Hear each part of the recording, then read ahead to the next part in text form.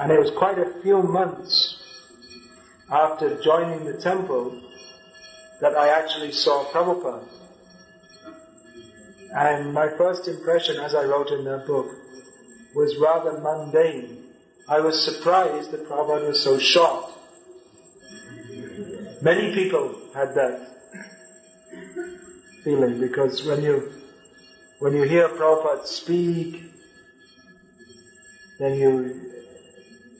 it's not really a very rational conclusion, but you tend to, because he speaks so strongly, you think he must be very physically big, because usually in this world, people with big bodies, they're bold, and people with smaller bodies, they're not.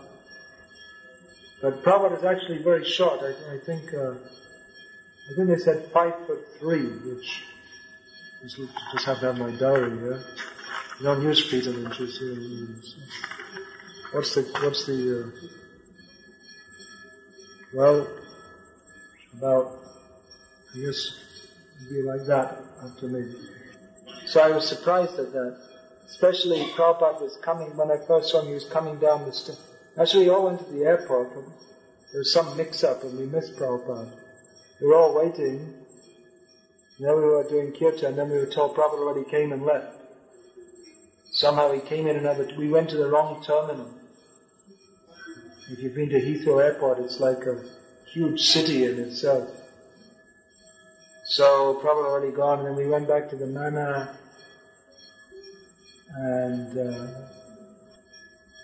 then eventually Prabhupada came down. Maybe it was even the next day. I think it was the next day. I didn't even get to see Prabhupada that day,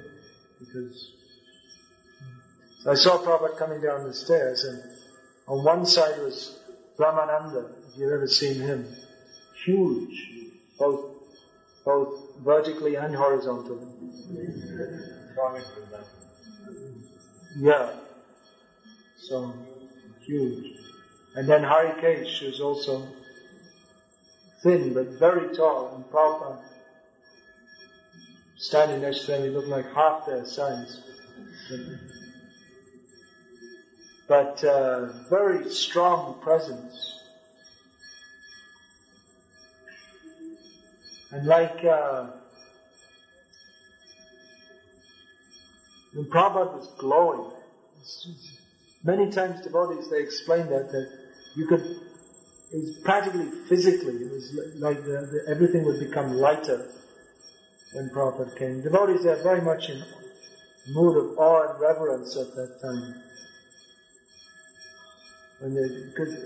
So many devotees came from so many countries, and then everyone bowed down, but I actually delayed bowing down because I wanted to see Prabhupada more. It was the first time. So when I bowed down, they went in the temple room, and the kirtan was going. Well, actually, the kirtan stopped. No one stopped it, but it was just that the devotees were so much awestruck by seeing Prabhupada.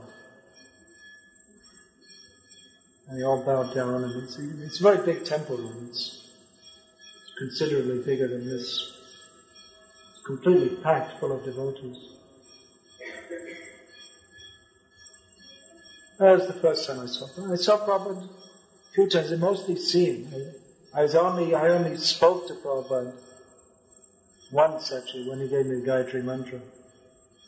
Otherwise, I saw him. He was giving lectures. Once I went on a morning walk. Not much personal association. A few lectures I heard. Maybe I can try. I don't have any copies of that, my Memories book. There's quite a bit, actually. Like the lectures I heard and all this. I don't have any copies here. Sorry. It's nice. Whenever any Prabhupada disciples come, you should gherav them, surround them. Don't let them go until they promise to write all their memories of Prabhupada. Lock them in the room. Or maybe you could get them to speak and then you can transcribe it. I just wrote my Memories of Prabhupada because I thought, well, I have some memories and it's very valuable. People, they want to know. There are many devotees who had much more association with Prabhupada than I did. So, try and get them to speak them more. It's very, very valuable.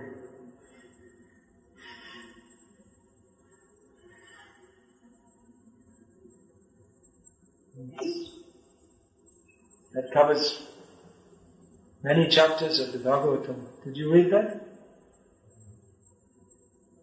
Please read. We have the book also, Teachings of Lord Kapila. Lord Kapila is the incarnation of Krishna or not Shiva? Where did you hear that Lord Kapila is an incarnation of Shiva? Well, Kapila, you see, there may be many Kapilas. Kapila simply means brown color. So there may be many.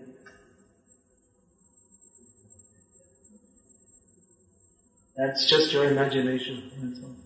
There's nowhere is it said that Devahuti Putra Kapila is an incarnation of Lord Shiva.